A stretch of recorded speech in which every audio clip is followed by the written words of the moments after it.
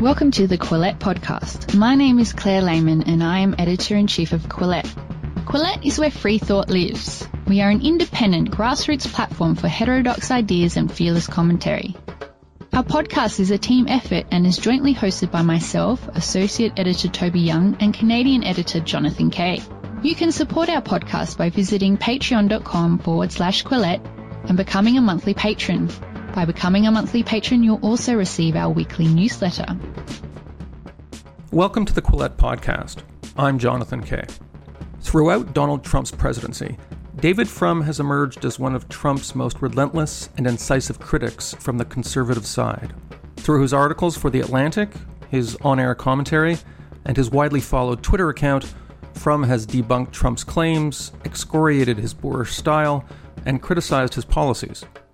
In 2018, he expanded his critique into a book, Trumpocracy, The Corruption of the American Republic, and now in 2020, he's come out with a sequel, Trumpocalypse, Restoring American Democracy. In late May, just as Americans were first taken to the streets in protest over the death of George Floyd in Minneapolis, David Frum spoke to me on the phone about his new book. Here are excerpts from our conversation. Is the market for this book conservative readers who maybe are looking for an alternative, or do you have a broader audience in mind for this? The book is dedicated to the conservatives, libertarians, and Republicans of Never Trump. So I do hope to find a conservative audience. I think the Trump project is going to end in, well, it is already ending in calamity. And I expect it will end in political defeat as well. And at that point, there will be a big project. How do you revive center-right politics? And here are some ideas to do it. I am concerned about the widening divides in modern societies, not just between rich and poor, the divide that always grabs our attention, but between rural and urban, between men and women. At this point in the United States, I think the same is true in Canada, that people under 30 are more likely to live alone, apart from each other, than at any time in the history of statistics. That's not good for anybody, and it's certainly not good for the stability of society. So when I talk about the planet and the employment situation, what I'm looking for, yes, I think it's really important to deal with the threat of climate change. This pandemic has reminded us about how things that are just over the horizon can strike with catastrophic impact, and the climate issue could be like that. It may not be the gradual warming that people project. It may be a gradual warming to the point where it becomes a sudden warming. It's also true that many of the solutions to climate change have the effect, or could have the effect, of strengthening job growth in rural America, in rural parts of any country, making employment opportunities more available to non-credentialed men, the people who are most left behind by the modern economy. And so you could not only deal with the climate challenge, but you can deal with the employment stability challenge. A lot of your ideas sound a lot like what I heard from Andrew Yang when I was covering the New Hampshire campaign swing. You're borrowing a lot of ideas from both sides of the partisan spectrum here, aren't you? Public policy is not a zone for enormous originality. There are only so many solutions to problems, and if you come up with one that no one's ever thought of before, it's probably not a very good idea. Oh, I meant that as a compliment. I loved Andrew Yang's platform, so I meant that in a spirit of praise. I think Andrew Yang, what was interesting, I think what excited him was he was somebody who did take a look at things with a clean sheet of paper and said, okay, well, if I didn't have like a lot of legacy connections to previous policies. If I weren't responsible to, the past 30 years of my party history, what would I be saying now? One of the things that the Trump presidency has been all about is this last spasm of baby boomer cultural warfare. I think it's pretty obvious when you listen to Donald Trump that 1972 is more real to him than 2022 is real to him.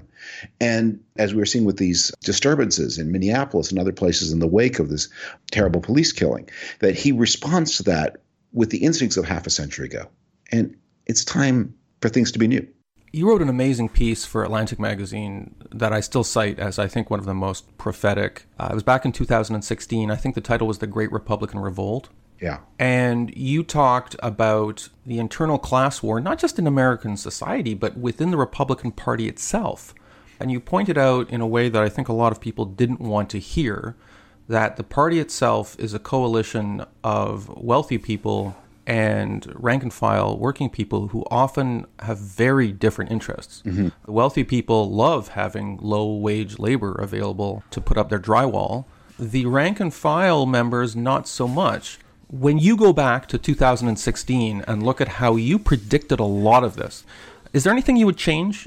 You mean other than selling my stock market portfolio immediately in advance of the pandemic starting?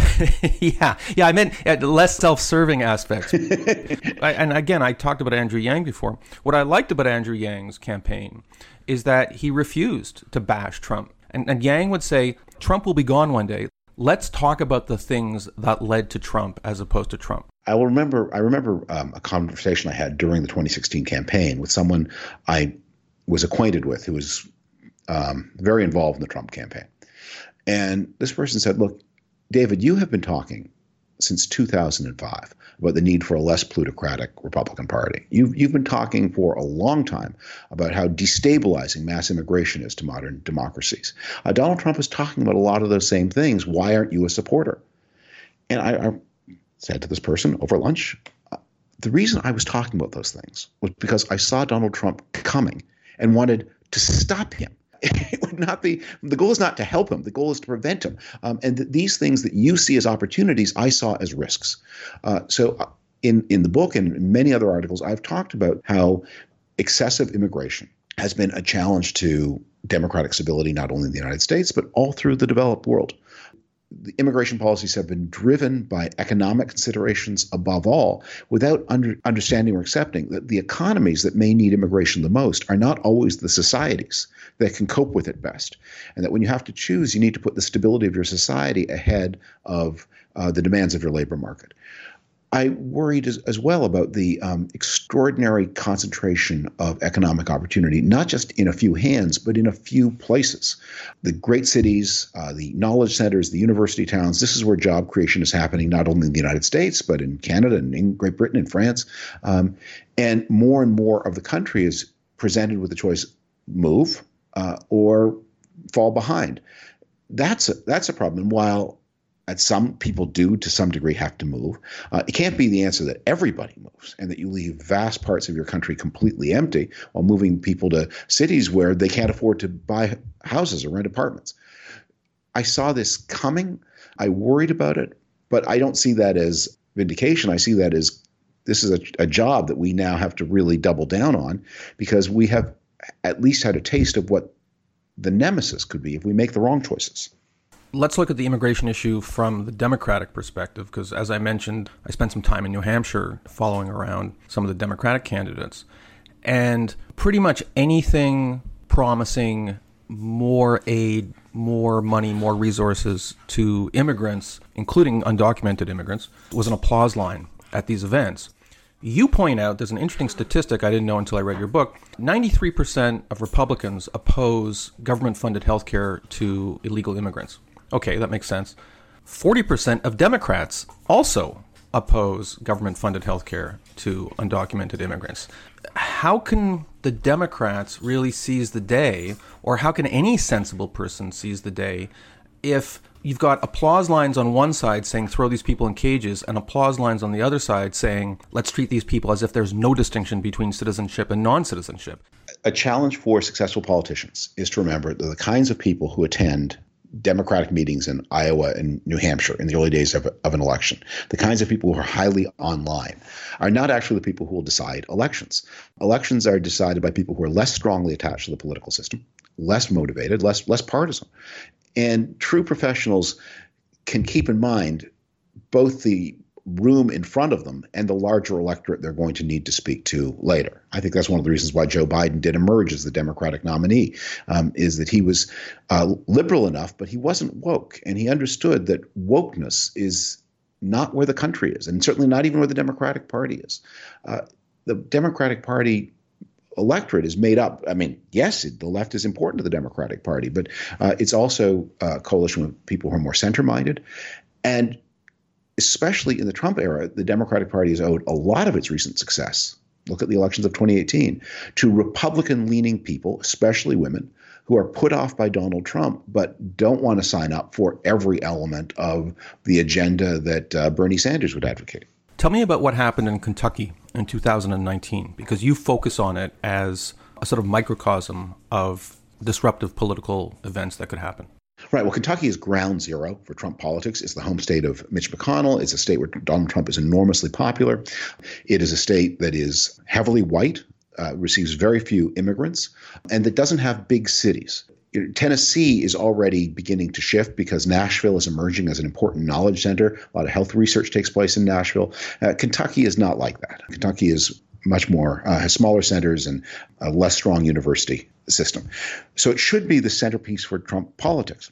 And indeed, they elected a man named Matt Bevin as governor in 2015, who was a very Trumpy governor. I mean, he's more focused and disciplined than Trump and a little bit more of a purely ideological Republican, but the same kind of appeal. Matt Bevin then proceeded to take an axe to the state's Medicaid program. But Kentucky, although very conservative voting, is a very poor state. And the whitest parts of Kentucky in the southeast corner near the old coal country, those are the poorest parts of the state. And their Medicaid dependency was very, very heavy in those places among white people as well as minorities. And so Bevin ended up touching off an explosion of anti-Republican voting that elected a Democratic governor in the state of Kentucky in 2019. It's a warning to Republicans of the power of the healthcare issue, just as you were saying a moment ago, that Republicans missed the feeling among their voters about immigration. They also missed the feeling about their voters about healthcare. They've been determined to dismantle the Affordable Care Act, dismantle the extension of healthcare under Barack Obama without putting anything in its place, not remembering that their own voters are dependent on Medicaid, the healthcare program for the poor, benefit from the other provisions of the Affordable Care Act. You dedicate some of your book to women, and you talk about some of the truly horrendous sexist things that Trump has said. Who would vote for Hillary? She can't even please her husband. I mean, just like the sort of stuff that if we heard a middle school student saying it, we would reprimand them because it's so disgusting. And yet, what explains that conservative women, just you go on social media and they are some of the most obsessive defenders of this guy? Do we misunderstand women? I think we misunderstand Twitter. Look, we've all seen the movies where our band of heroes are facing a much larger army, and someone will say, all right, well, you all circle around the back and I will stay here and make a big noise and make them think that there's a giant army in front of them. That's what Twitter is. You know, how many people does it take? How many human beings with names and addresses does it take to make a big noise on Twitter? 100? No, but the voting numbers are also there for conservative women. I was seeing stories about how women are turning away from Trump because of some latest outburst, but the numbers among conservative women for Trump are still pretty strong. If the question is what percent of women who call themselves conservative vote for Donald Trump, is that the question? I mean, then here this is a question of fractions are our friend. That if you shrink the denominator, you can have quite a small numerator and still have a big fraction. So Donald Trump will often talk about his support within the Republican Party, but it's worth remembering that when Ronald Reagan was president, about a third of Americans identified as Republican. And today, about a fifth of Americans identify as Republican. So Donald Trump may have a slightly higher percentage of the Republican Party behind him than Ronald Reagan did, but it was a much bigger group of people in those days. And it's better to have 80% of 33% than 90% of 20%. Yeah, you have these outlier groups, but they're ever more unrepresentative. There was an early exit poll after 2016 that purported to show that Donald Trump got 52% of the votes of all white women, both educated and less educated. And I lay out in the book the sophisticated polling reasons for believing that figure, even in 2016, was not accurate. And basically the problem is that there's a problem with exit polls, which is exit polls tend to oversample people who are willing to talk to exit pollsters. Now just imagine you've voted, you've got a bunch of things to do that day, and you emerge from the voting booth and someone stops you and says, may I have 10 minutes of your time for a questionnaire? The people who say yes are different from the people who say no. And when you sort of take apart the polls, the 52% number among white women cannot be true. It probably, on the other hand, it was 48%, which is still better than he deserved. What is important to understand about Donald Trump voters is although he's had a pretty stable level of support in the low to mid 40s, those 43 to 45% or whatever it is, that's not his base. Those are not the people who stick with him thick and thin. That the 45% that you see for Donald Trump in the figures is made up both of the people who really strongly believe in him and the people who are weakly committed to him, or the people who are motivated by negative partisanship. That is, they don't love Donald Trump, but they hate the Democrats.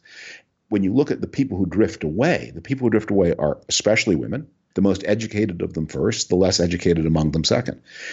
In this pandemic, I think it's going to be a real problem for him with that group of women, because women are overrepresented in the hospitality industries that have been most savagely hit by the pandemic. They are more likely to be in hotels and restaurants and travel, and their household employment situations are going to look very, very grim, and especially at the end of July, when the supplementary unemployment insurance benefits fade out. The federal government passed in the United States a special $600 supplement to the often very inadequate unemployment benefits offered by the various states. When that runs out, I think you're going to see some real hardship and a lot of voting changes as a result of the hardship. You're seeing them already, but they're going to get more dramatic. A short message from our commercial supporters at BetterHelp, an online counseling service that helps people become happier and more productive. By logging on at BetterHelp, you can connect with your professional licensed counselor in a safe and private online environment according to your own pace and schedule, using secure video or phone sessions, as well as online chat and text, and all without ever having to sit in an uncomfortable waiting room. Some of the specialties of BetterHelp counselors include depression, anger, stress, anxiety, relationship problems, sleep trouble, and trauma.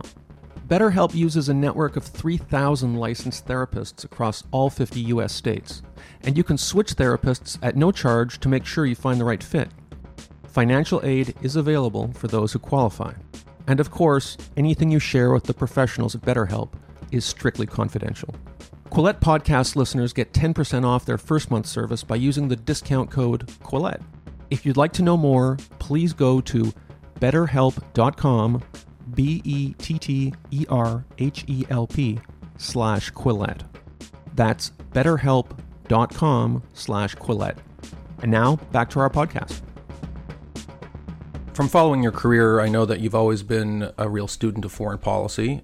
At one point in your book, you write, Trump will leave behind a country that is less admired.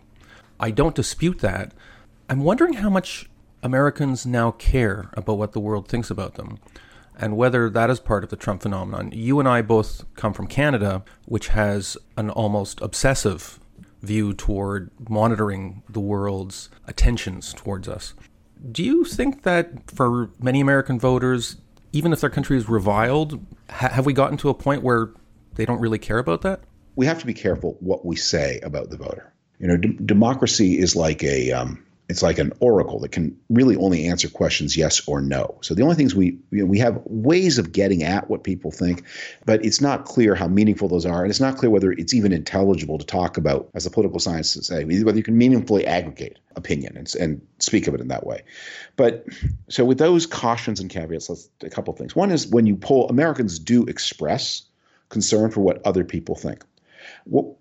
You can also observe this, that when the United States is contemplating going to war, whether or not it has allies is hugely important to public support for the war. When the United States has many allies with it, Americans feel differently than when it has rather few. It certainly hurt George W. Bush politically that the United States operation in Iraq was not supported by all of America's traditional allies. Britain was there, to be sure, but other countries weren't, including Canada. And that bit into Bush's support.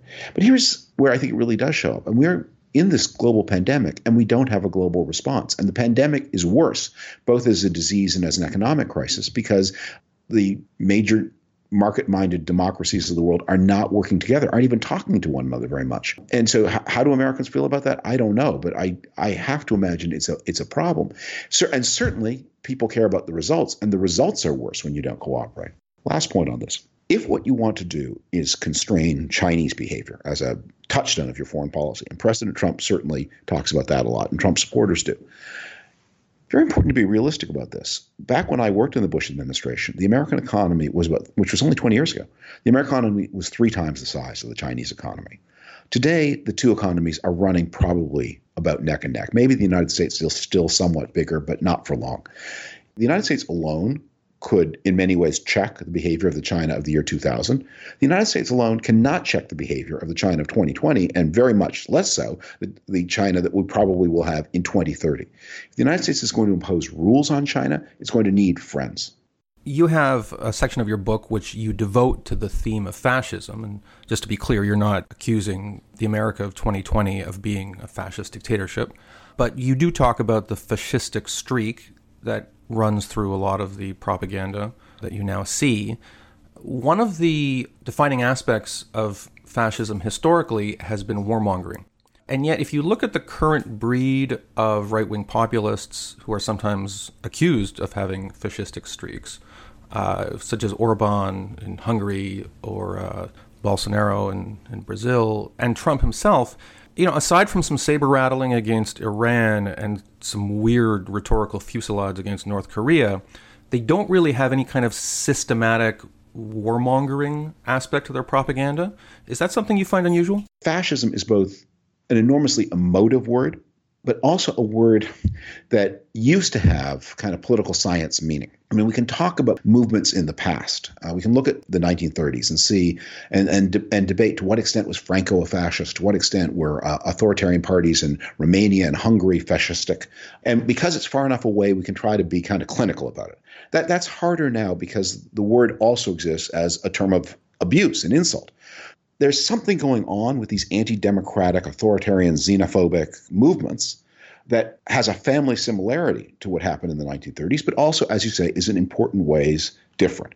And it is for sure true that, fascistic movements in those days existed in a world of terrible material deprivation, a world in which people were very used to violence, that if you were a Berliner in 1930 and you saw a dead body in the street, that was upsetting, obviously, but you or your son or father, you had been in the First World War and you had seen bodies everywhere. The dead body was not in itself such an unfamiliar sight. And it was strange to see it in a city state, but it was not as.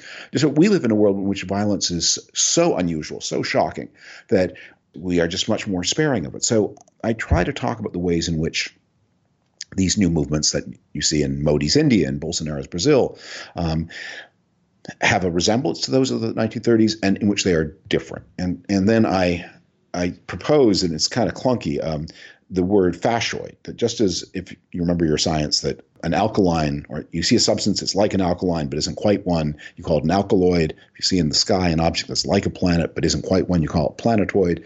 Maybe these movements are fascoid. That is, they have points of similarity but also important points of difference with the fascism of the past. If you look at the societies that have been most successful in dealing with the COVID-19 pandemic, they are in different parts of the world, but they generally have in common that they are high trust societies. So New Zealand, Taiwan, Japan, Singapore, these have very different political systems. Even Sweden, even though it has this outlier approach, and actually the fatality rate there has been quite high, despite the plaudits from conservatives who note that it's been much more liberal about letting people out of their homes and such, you've still had a lot of consensus in that society about the approach they've used. The United States, as you argue in the book, has become a low-trust society. Is it within the realm of a book author or a policy engineer to fix that? I travel in the United States sometimes, and I'm just shocked at the way trends like gated communities and the fact that people with a lot of money and very little money just don't live side by side anymore, or the tribalizing effect of social media. Do you despair at how some of these trends, it's just very difficult to engineer them from a policy response? To some extent, is fatalism warranted in regard to the low-trust society that America has become? I'm sure you know the joke, how do you get 50 Canadians out of the swimming pool? And the punchline is, you showed all the Canadians, get out of the swimming pool. We've seen it through the COVID-19 pandemic in our native Ontario, where the government's response has been, we're going to put a plate of peas in front of you, and we know you don't like peas. And actually, they're from a can. They're not very good peas, but eat them. And people eat them. There isn't even that much complaining. Got to eat the peas. And of course, that doesn't happen in the United States. So I've written, unfortunately, only on Twitter about this phenomenon where it may be that the United States is stumbling toward a let it rip approach to the pandemic because it can't do anything else.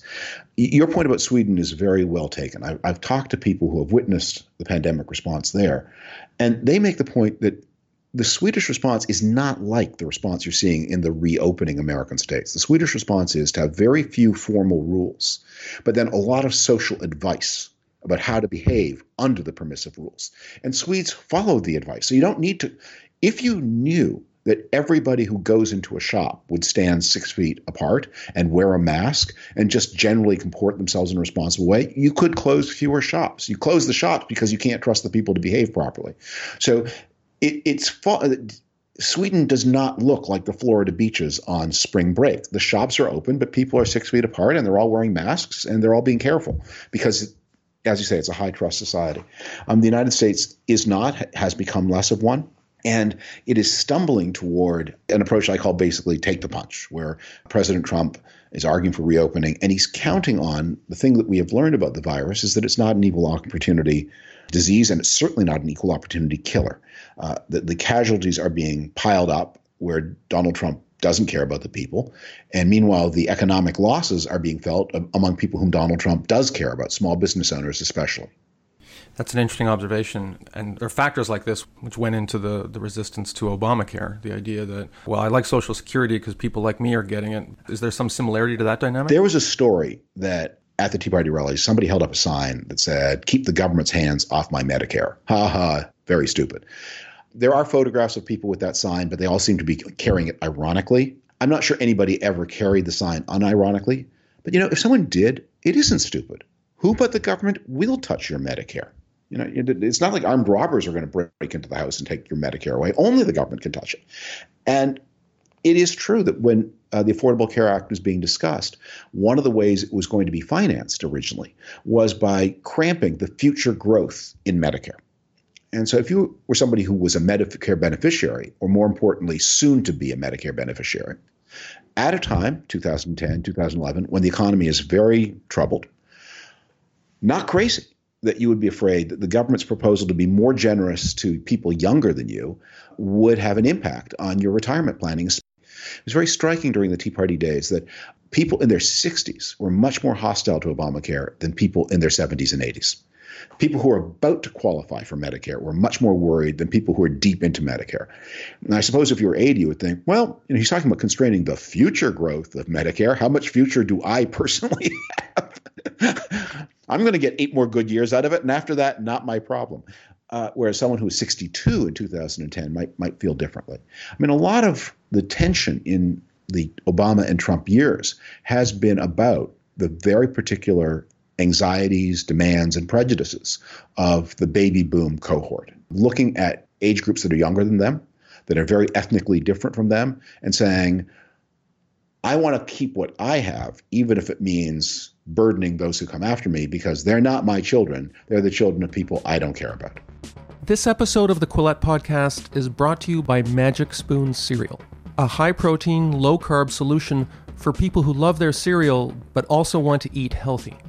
Like many of the people listening to this, I went through my low-carb phase a few years back, but I gave it up because I couldn't resist familiar foods, breakfast cereal in particular.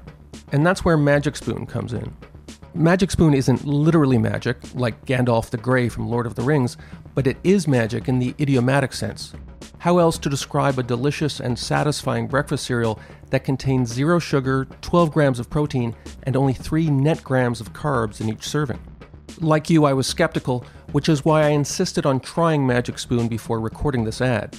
I also served it to my wife and daughters, who enjoyed it as much as I did, and are pestering me to get more, in fact. After tasting the whole product line, I can attest that the fruity, frosted, and blueberry flavors are delicious. Magic Spoon also comes in cocoa flavor. I'm also supposed to emphasize that, as well as being low-carb, Magic Spoon is keto-friendly, gluten-free, grain-free, soy-free, and GMO-free. And that's all true, no doubt, but the magic thing about this product, the reason it makes the magic happen in your cereal bowl, as it were, is that it achieves all this without tasting like something you might find in a health food store medicine cabinet. If you want to experience some of the same magic, go to magicspoon.com/Quillette to grab a variety pack. And be sure to use our promo code Quillette with 2 L's and 2 T's at checkout to get free shipping.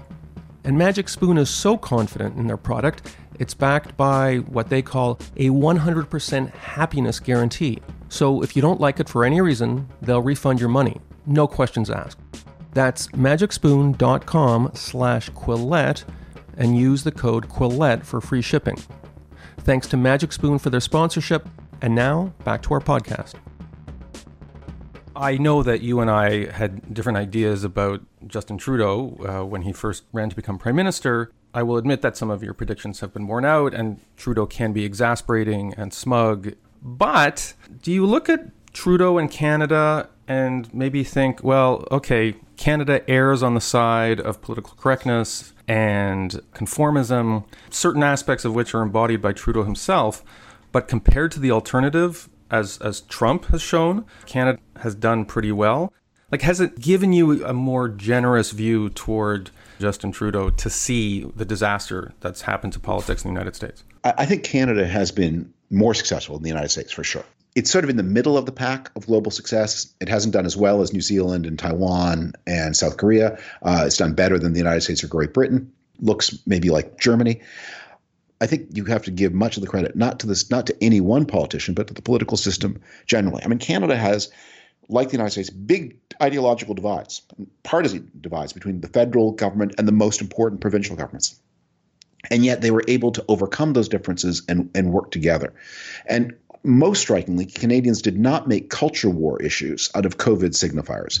You know, left, right, center. If it's cold outside, you wear a coat. Left, right, center. If there's an airborne pandemic, you wear a face mask. Do you think that the regional and linguistic differences in Canada, which are more exacerbated in the United States, have oddly had a leavening effect on the culture war, in the sense that there isn't just one big cleavage, there's cleavages in different dimensions, and that creates different coalitions? Okay, so I remember being at an event at the University of British Columbia 4 or 5 years ago, and I asked the students, I was with a group of graduate students around a seminar table, why did they think that Canada had been so much less susceptible to the authoritarian populist movements that were then really on the rampage, not only in Great Britain and the United States, but in France, and in those days looking very powerful even in Germany, the most stable country in Europe. And so I asked the students around the table, and they came up, their answers tended to converge around really one idea. And they said, the reason Canada's been exempt is because we're more awesome than other people. I said, okay, you're all political scientists. So if your answer is because we're awesome, that's not a very political sciencey answer. Look, Canada has had periods of explosive authoritarian populism in its own past, in the 1930s in the prairie provinces, in the 1950s in Quebec. You know, Quebec separatism in the 1960s and 70s was a movement was tinged by actual outright murderous terrorism. So Canada has not been exempt. So your explanation of what is different about Canada, I think, needs to be very time specific. It's certainly true that Canada has handled the challenges of the 21st century better than the United States, even if it handled the challenges of the 1930s in many ways worse than the United States. We need an answer that doesn't go like too deep, but is more time specific. And if you say, when I say what are the differences, I mean, part of it is the Canadian political system still has competition for the middle, rather than, as in the United States, you have these kind of twin mobilizations of the extremes. The Canadian political system has a more functionally divided federalism. I think Canada benefits from having had true civil service that is able to meet the day-to-day problems of governance more effectively than the United States. You're a government that comes in and you say, I want to do this or that. How would I do it? You have people who can tell you whether this or that can be done. And if it can be done, that they have some ability to get it done. I mean, you compare the distribution of small business relief in Canada in the pandemic crisis to the absolute shambles in the United States. And that is very much about the effectiveness of the civil service. It's also the effectiveness of the banking system. When you have a few big banks, it's easier to put money fast into people's bank accounts than it is when you have hundreds of banks and quasi-banks and non-banks, as you do in the United States. See, this is the weird thing about what happened in 2008, when there were a lot of Canadians, including conservatives, who went from down with the giant banking oligopoly to hooray for the giant banking oligopoly. Like everything in life, it has pluses and minuses. So if your goal, if you say, well, today what we're thinking, the question is, how do we have a really vibrant startup culture? Well, the giant banking oligopoly is not so good for that. I remember back in the 1990s, there was a joke in Silicon Valley. The thing that made the United States great was it was the only country on earth where you could borrow $100 million even if you didn't own a suit. That's pretty good. Okay, so, but what oligopoly does do is if you say, I want to get $800 into every bank account in the country by tomorrow, you can do that in Canada more effectively than you can do it in the United States.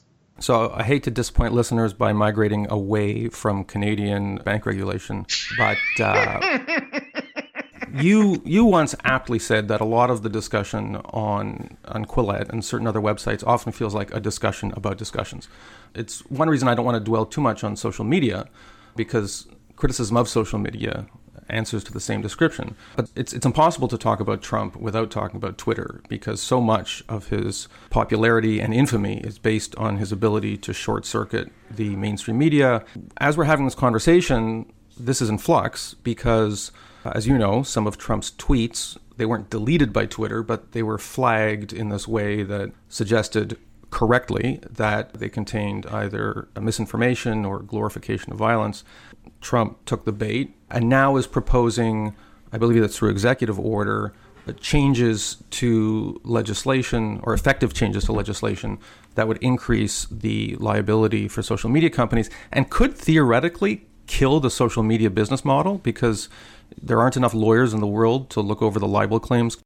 This is a blue sky question, but if Twitter and maybe even Facebook came offline in America tomorrow, do you think that would have a positive effect on the political dynamic? Facebook in particular does many, many wonderful things. It keeps us all in touch. It allows grandparents to see pictures of their grandchildren. Instagram may be even better. I think it's pretty clear that in the strictly political sense, Facebook's impact has been nothing but bad. Who would have predicted that one of the consequences of the rise of social media would be the return of preventable infectious diseases? But I think when you're looking at why do we have measles today and we didn't have measles in 1998, the answer is Facebook. There have always been people who thought crazy things about vaccines. Before Facebook, they were isolated. And although they might not believe they were crazy themselves, they knew that all their neighbors thought they were crazy. And they had to behave themselves, looking over their shoulders, like, if I say this, all my neighbors will think I'm crazy. Facebook brought all the crazy people together into a global community of craziness, and it empowered them, allowed them to recruit, and by the way, and allowed them to harass doctors and harass parents who preferred not to be exposed, have their children exposed to measles.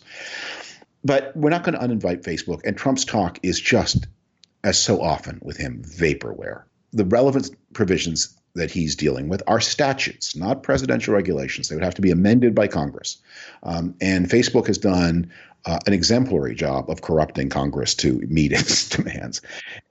And by the way, Facebook's political program has been extraordinarily helpful to Republicans and especially to Trump. Their top political guy is an alumnus like me of the Bush White House, and he has been very sensitive to the political concerns of the Trump administration, especially ensuring that there are no limits to the false things you can say on Facebook. Which is so weird because here at Quillette, we have run articles by at least one former Facebook engineer who describes the internal political culture within the Facebook workforce as being suffocatingly progressive. So it's a huge paradox there. It's also a profoundly amoral company in a low-margin business that relies on mass. So if Facebook's costs went up even slightly, Facebook as a company its profits would vanish. It is not a hugely lucrative company on a per ad basis. Whatever the company's attitudes, the company's culture is a profoundly amoral one, and it depends on keeping costs down by not reviewing what it says. So that could mean as something as simple as it is under Facebook's present policy, it would be permissible for the Trump campaign to target every black voter in America and send them a targeted message giving them false information about voting day and where their precinct was, pushing them away from the polls. Facebook, at least as it's now constituted, would have no rule preventing you from identifying these are all the black voters and just tell them that they're voting in the next precinct over. And when they get there, they'll be in a line. And then when they get to the head of the line, they'll be in the wrong place and it'll be too late. Ha ha ha, they can't vote. But they're part of the modern world, so we have to figure out protocols to deal with them. But what Trump is just doing is having a temper tantrum, and to a slight degree trying to intimidate Twitter into backing off and scoring a symbolic victory over Twitter. It's always important to keep in mind, though, that Donald Trump, when he does things, is not always acting strategically. And one of my favorite quotes about him is from a former aide of his who said, He's not playing three-dimensional chess. Most of the time, he's eating the pieces. In Canada, your political brand is conservative, full stop.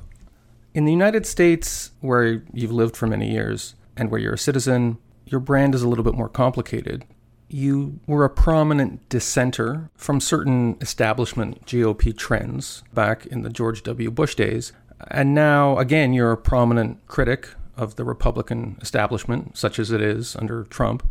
Is this your role going forward as a sort of permanent opposition party within the American conservative movement? Your question is just not one I think about. There are a lot of reasons that writer's block can happen.